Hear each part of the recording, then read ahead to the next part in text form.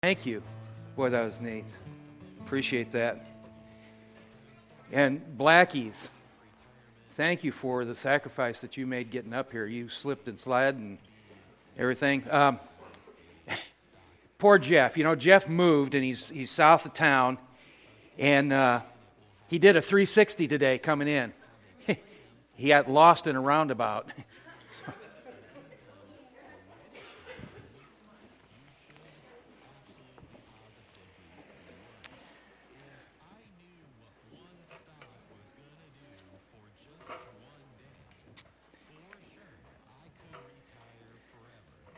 We have a lot to pray for. I didn't...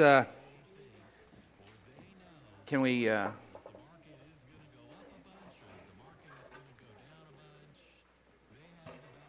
dim the lights?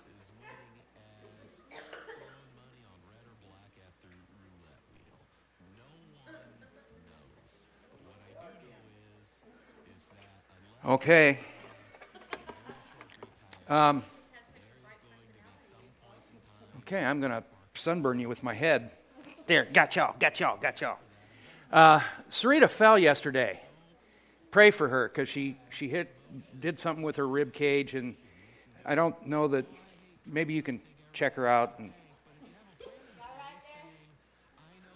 Okay, you just got the nurses okay, but pray for her because she was miserable last night, and she's not feeling really good today. So, and another disclaimer: I went and got. Picked up Jerry and Peg today, and Jerry and I were talking, and while Jerry was talking, I was listening, and he was telling me about a church that he had, and you know, pastors are funny people. I mean, we're different, and he got in trouble with a guy in his church because he frowned at him. Jerry says, I don't even remember. I remember frowning at the guy. You know, it just was looking for something to grouse at. So here's what I'm saying. If you say hello to me and I don't respond, I may not have heard you because my ears aren't good, and I may be having some other things on my mind. So catch me after, and I'll smile at you. I'll hug your neck. I'll shake your hand. I'll do whatever you want me to do, but please don't think I'm grouchy or ignoring you, because I'm not. I love you. We're going to finish up what Jesus wants for Christmas. And today, he's wanting ambassadors. Ladies? Ambassadors. You're taking notes, right? Okay. Yeah, get some notes. This is good stuff. Matthew 2, 1 through 12 says, Now after Jesus was born in Bethlehem of Judea in the days of Herod the king, Magi, or wise men, from the east arrived in Jerusalem, saying, Where is he who has been born King of the Jews? For we saw his star in the east, and have come to worship him. When Herod the king heard this, he was troubled, and all Jerusalem with him. Gathering together all the chief priests and scribes of the people, he inquired of them where the Messiah was to be born. And they said to him, In Bethlehem of Judea. For this is what has been written by the prophet. And you, Bethlehem, land of Judah, are by no means least among the leaders of Judah, for out of you shall come forth a ruler who will shepherd my people Israel. Then Herod secretly called the Magi, the wise men, actually ambassadors from the east, and determined from them the exact time the star appeared, and he sent them to Bethlehem and said, Go and search carefully for the child, and when you have found him, report to me so that I too may come and worship him. Now, this snake in the grass wasn't about to worship him. He was wanting to kill him. After hearing the king, they went their way, and the star, which they had seen in the east, went on before them until it came and stood over the place where the child was. When they saw the star, they rejoiced exceedingly with great joy. After coming into the house, they saw the child with Mary his mother, and they fell to the ground and worshipped him. Then, opening their treasures, they presented to him gifts of gold, frankincense, and myrrh. And having been warned by God in a dream not to return to Herod, the Magi, the wise men, the ambassadors, left for their own country by another way. You know, although this is a festive time of year, it can also be difficult for a group whose needs all too often are overlooked. And that group is men. It's taken me 51 years to appreciate Christmas. Christmas was not a happy time for me as a kid growing up. But Sarita kind of loved me out of that, and she started having these babies, and then they got married, and they started having babies. Then their babies got married and started having... I'm babied to death. And so Christmas is really a very special time now. So I'm starting to get out of the Scrooge. There's still a little bit of Scrooge left in me, but I understand a little bit more about what it is. But why is it that Christmas is so hard on men? And there's many complex and subtle reasons, and basically it's women. That's the problem. Now, I'm not saying that in a derogatory fashion. It's women understand,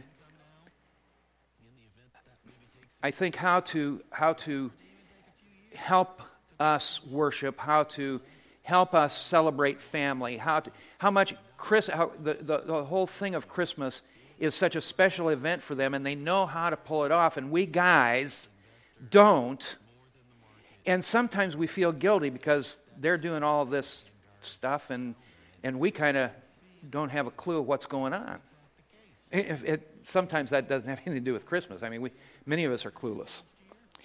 But we know from the Bible that the wise men showed up in Bethlehem and gave baby Jesus gifts of gold, frankincense, and myrrh. Incidentally, that was probably 2 years after Jesus was born.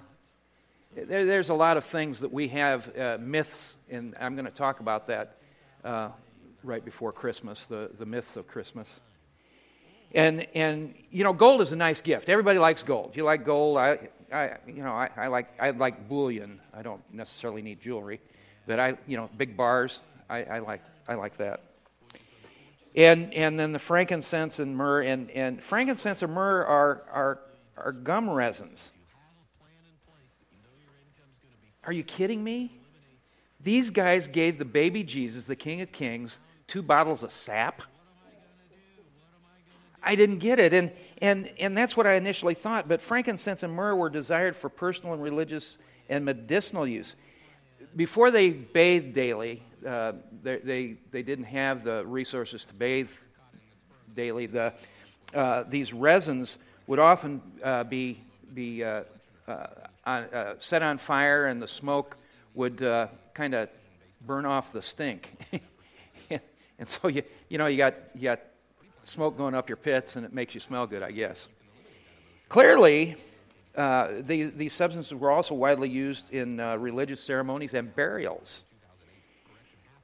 And they were widely available when the Magi visited the baby Jesus, and would have been considered practical gifts, because guys can be practical, with a whole lot of uses. And it was an expensive gift.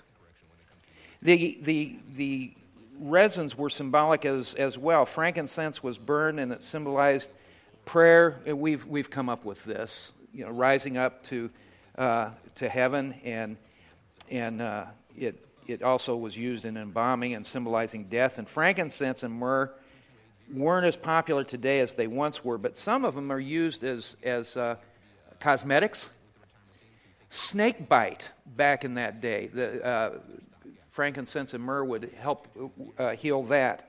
It was beneficial for asthma, rheumatoid arthritis, Crohn's disease, osteoarthritis, colitis, and again, snake bite. So these guys, they were ambassadors. They came to worship Jesus, but they didn't come empty-handed. They came with things that were practical that could help the family. And yet you say, who in the world gives gifts like this to a baby? Men. And the wise men, being men, they had to plan early, because they couldn't just, stop off at Big Al's Christmas shop in Bethlehem. They had to plan. And so what exactly do you give a king who has everything? You give him who has power and wealth and wisdom. And we've been answering the question over the last couple of weeks of what does Jesus want for Christmas? So here, let me tell you what he wants. He wants disciples who will give him complete control in their life. Secondly, he wants servants to follow his example and demonstrate his love. And lastly, he wants ambassadors to represent him in this world. And that's what an ambassador is. An ambassador is someone who is a diplomatic official of the highest rank appointed as a representative to live in residence in another country under another government and usually for a specific period of time. An authorized messenger or representative in order for the United States to protect our interests in foreign nations, we have ambassadors appointed to government. These men and women are sent to live in other countries to serve as our representatives. So Jesus wants ambassadors for Christmas. He wants people who are going to represent him and his kingdom until he returns. In Matthew 9:35-38 and 10:1, Jesus traveled through all the towns and villages of that area, teaching in the synagogues and announcing the good news about the kingdom. And he healed every kind of disease and illness, and when he saw the crowds, he had compassion on them because they were confused and helpless like sheep without a shepherd. He said to his disciples, "The harvest is great, but the workers are few. So pray the Lord who is in charge of the harvest, ask him to send more workers into the fields." Jesus called his 12 disciples together and gave them authority to cast out evil spirits, to heal every kind of disease and illness. See, it's God's desire that all men and women and children be saved through the shed blood of Christ. We all agree with that. And I find it fascinating that this snapshot in the life of Jesus, as he looks over the crowd of people, he sees so many who would respond to that good news. He sees it. And in his heart, he's pouring out his heart to his disciples, and he's passionate about reaching these people. And we as ambassadors, we should be passionate about reaching the lost in our community. And Jesus says, they're here, they need to respond, and they'll respond to love and shepherding that I can offer them, but I need ambassadors. I need some people, I need men and women and children who are willing to step out of their comfort zone and go in and tell people about the good news. And we have opportunities like that daily. And if you say, well, John, I really don't. Pray specifically, Lord, send someone in my path who I can share the good news with. And here's a tip. Don't share and say, you need to go talk to the preacher. You are an ambassador. You have been called. You, my friends, can share that good news immediately and not have to wait for somebody else. There's no shortage in the amount of people who will respond to the gospel. But look at some amazing truths about our role as ambassadors for Christ. They speak and act with his authority. You, as Christian men and women, think about that. You have the very authority of Jesus Christ. He's given it to you. And if you go back in Matthew 9 and verse 35, it describes what Jesus was doing and going to teach and preach. He says, you're going to go out, you're going to teach, and you're going to preach, and you're going to heal. And he teaches of the need for workers to go out in his name and bring salvation to the lost. And so 10:9 records that he called his disciples to him and gave them authority to drive out evil spirits and heal every kind of disease and illness. Jesus doesn't want disciples who are a bunch of lame ducks. He wants ambassadors who are willing to serve, who are active, and who are ready to step out and do the bidding of their Lord and Master. Nor are we to act in our own authority to try and bring change into people's lives or to convince them that they need Jesus. We have that authority to share that wonderful gospel of grace, and doing so, we leave the results up to the Holy Spirit to draw them in. When we go out to serve someone in the name of Jesus or to speak to them about the need for repentance, we go in the authority of Christ. When we pray for someone to be healed, we don't do it in our own authority. We have been given authority in the name of Jesus to pray for healing. Did Jesus Christ heal everyone that he came in contact with? No. He had a certain he healed a certain number of people. And would that I had the gift of healing. I don't, but I can pray. And I can pray for your healing. And I do pray for your healing. And I pray for the courage to be able to share my heart with your heart if the healing doesn't work. Sometimes Jesus just chooses to let my brother Jack go home. Sometimes he chooses not to heal that little boy who's got leukemia. We don't understand it. But sometimes he chooses to heal and heal completely. And we are obligated to teach the good news, and we also have the authority to pray. And the same idea comes through in our foundational scriptures, which is the Great Commission. And in Matthew 28, it says, Jesus came and told his disciples, I've been given all authority. I've been given all authority in heaven and earth. Therefore, go and make disciples of all nations. So he's got these 12 disciples, the original ambassadors. He said, baptizing them in the name of the Father and the Son and the Holy Spirit. Teach these new disciples to obey all the commands I have given you, and be sure of this, I am with you always, even to the end of the age.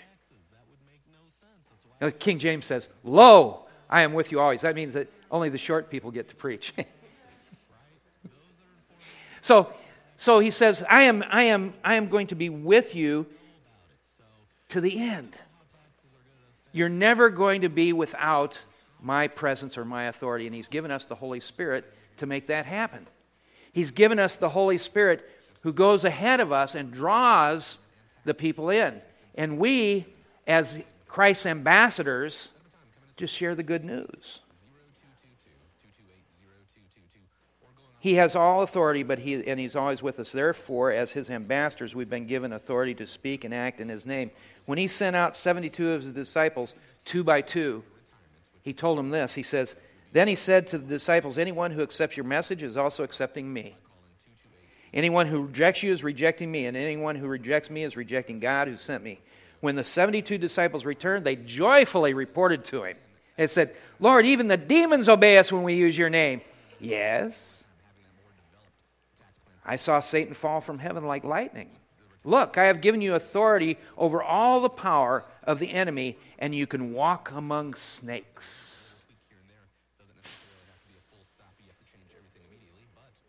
Scorpions.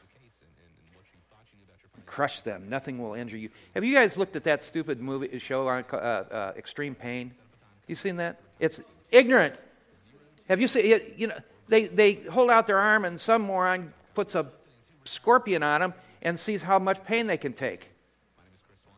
They let snakes bite them. Lionfish.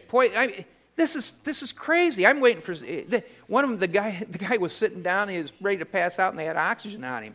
Well, of course, you bonehead. You just got stung by a poisonous fish. Jesus says, you're not to tempt all this stuff, but I'm going to protect you. I'm with you. And you can walk among those serpents and scorpions. And nothing is going to injure you because you're walking in my power.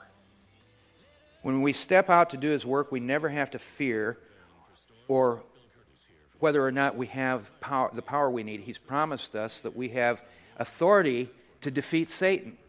He's promised to be with us. He has promised us his power. So why is it that we Christians have an opportunity to share the gospel and our knees start banging together and our tongue gets dry, our mouth gets dry and we can't speak, we can't say a word, and it's here's a card to the church, go talk to the preacher. And then, phew, they're gone.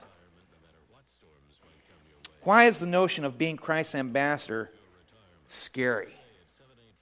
Why is it scary? Well, I'm just not an outward person. Well, I'm not either. But I'm commanded to do His work, so I need to be an outward person. And I think sometimes I'm afraid because of what people might think of me. Or sometimes I fear rejection. Sometimes I struggle with pride. Maybe you might have those same issues yourselves. But if we get ourselves out of the equation and tap into the power of Jesus, it can eliminate our fears. In Luke 10:16, then He said to the disciples, anyone who accepts your message is also accepting me. Anyone who rejects you is rejecting me. And anyone who rejects me is rejecting God who sent me. So it isn't about you. It isn't about me. It's about people who are willing to step out, and if they reject Jesus, if they reject the message that we give them, it's not about us. Quit making it personal. Get out of the way and let the Holy Spirit work.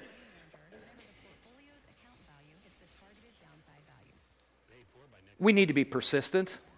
I had a prof in personal evangelism, and he was a character. And he also taught archaeology. His name was Mickey Malinak, and he was a World War II hero. Was in the Africa, fought against Rommel's Africa Corps, and he was a hero. He had a plate in his head, and we thought that's what kind of made him not quite right. But he had a really, really, really bad toupee. And when he'd get excited, that thing would start slipping and sliding around, and he'd take that thing off and he'd throw it down, and he'd say, but let me tell you something, young warriors. He was talking to guys, and we were all young warriors. He said, I knock on that door, and they slam the door in front of me in my face, and he says, I walk around to the back of the door and say, pardon me, madam, I think the wind blew that front door shut. Let me tell you about Jesus. And he was nutty enough to do that. Bold enough, not nutty enough. He was bold enough to do that. But he wants ambassadors to go out in his name with his authority to represent him. The second thing, ambassadors for Christ are to bring God's message of reconciliation, adjustment of a difference, reconciliation to the world. 2 Corinthians 5:20, 15-20, he died for everyone so that those who receive him, receive his new life, will no longer live for themselves. Instead, they will live for Christ, who died and was raised for them. So we have stopped evaluating others from a human point of view. At one time, we thought of Christ merely from a human point of view. How differently we know him now. This means that anyone who belongs to Christ has become a new person. The old life is gone, a new life has begun. And all of this is a gift from God who brought us back to himself through Christ, and God has given us this task of reconciling people to him. For God was in Christ, reconciling the world to himself, no longer counting people's sins against them, and he gave us this wonderful message of reconciliation. So we are Christ's ambassadors. God is making his appeal through us. We speak for Christ when we plead, come back to God. Reconciliation means simply an adjustment of a difference. In Jesus Christ, God was reconciling the world to himself. And this is the incredible news. It's the good news. It's the gospel. And that's our assignment as God's ambassadors. Our main message to the world is summed up in the word reconciliation. Each person has a choice. Every single buddy in here, in this place, has a choice. We can choose to be reconciled to God through Jesus Christ, to repent of our sin and come into relationship with God, or to go our own way and reject the offer of reconciliation that God has made. And it's that simple. God desired reconciliation for man.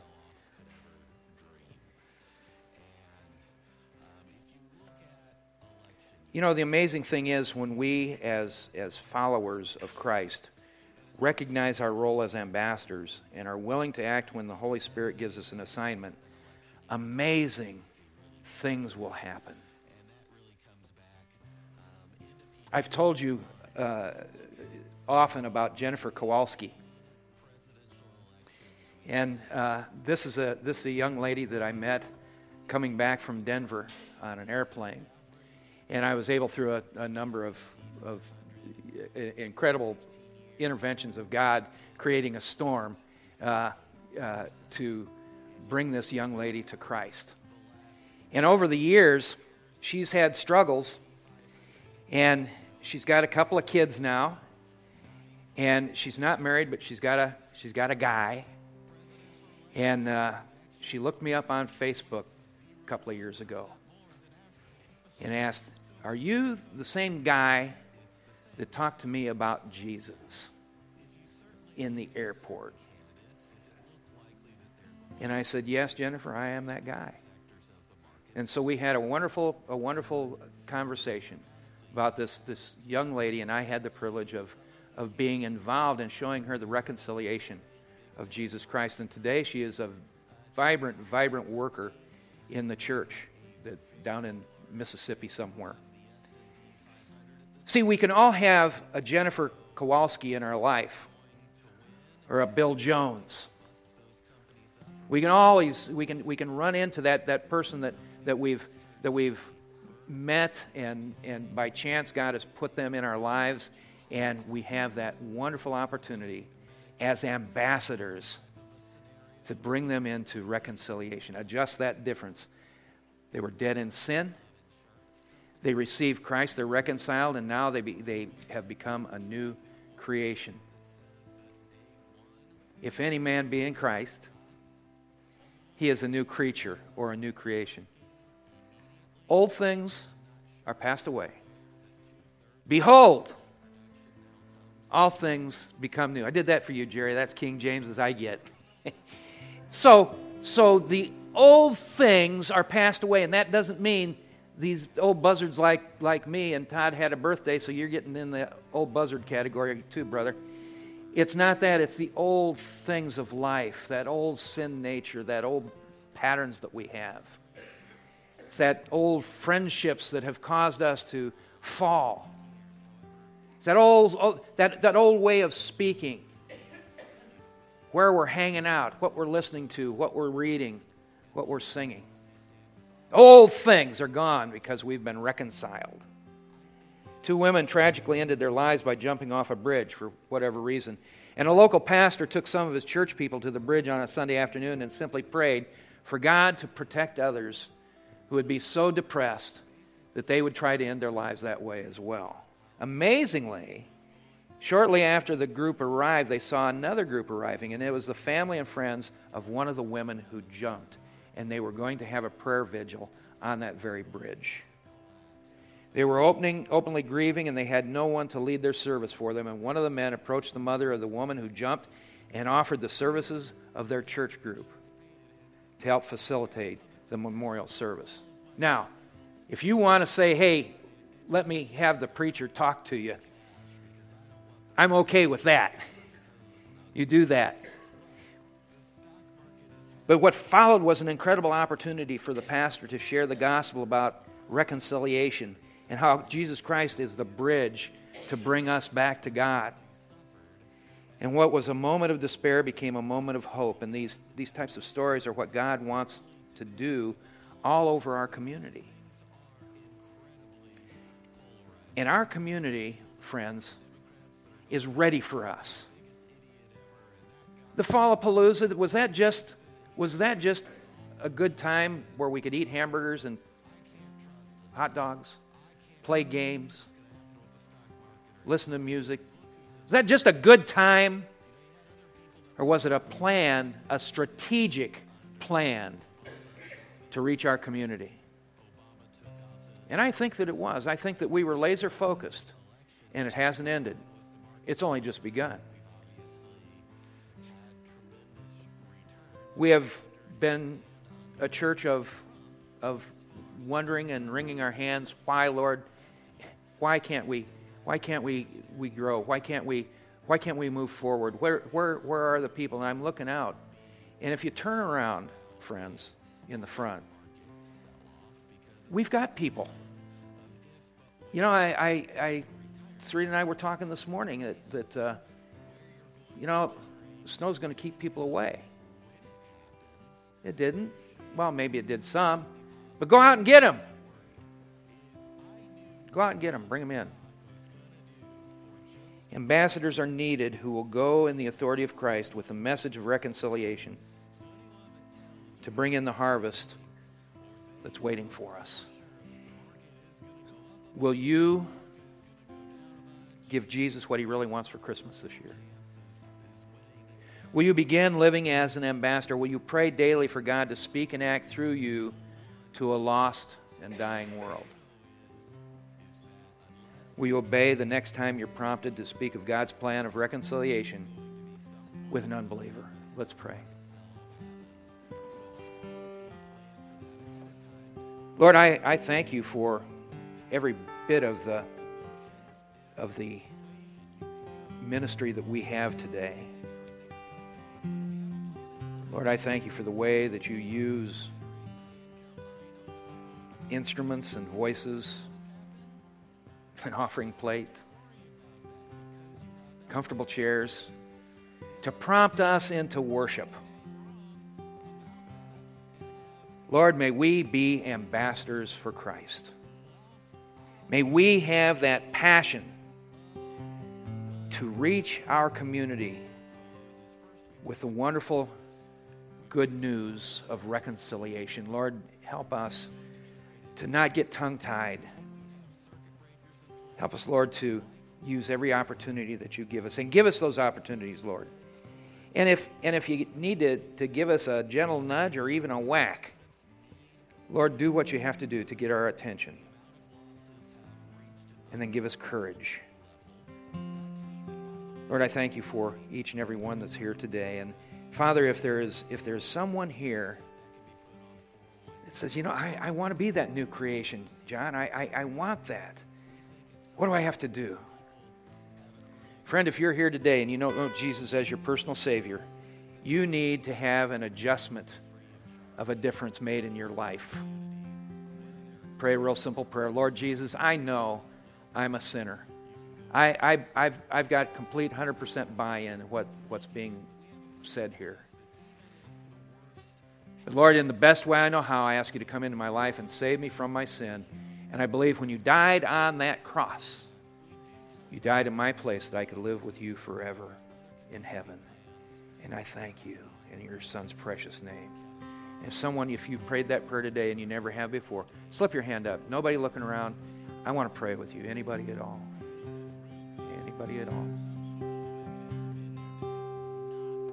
Father, bless us and keep us. Lord, I pray for the food that we are about to partake. Lord, may our fellowship be sweet. May our conversation be good.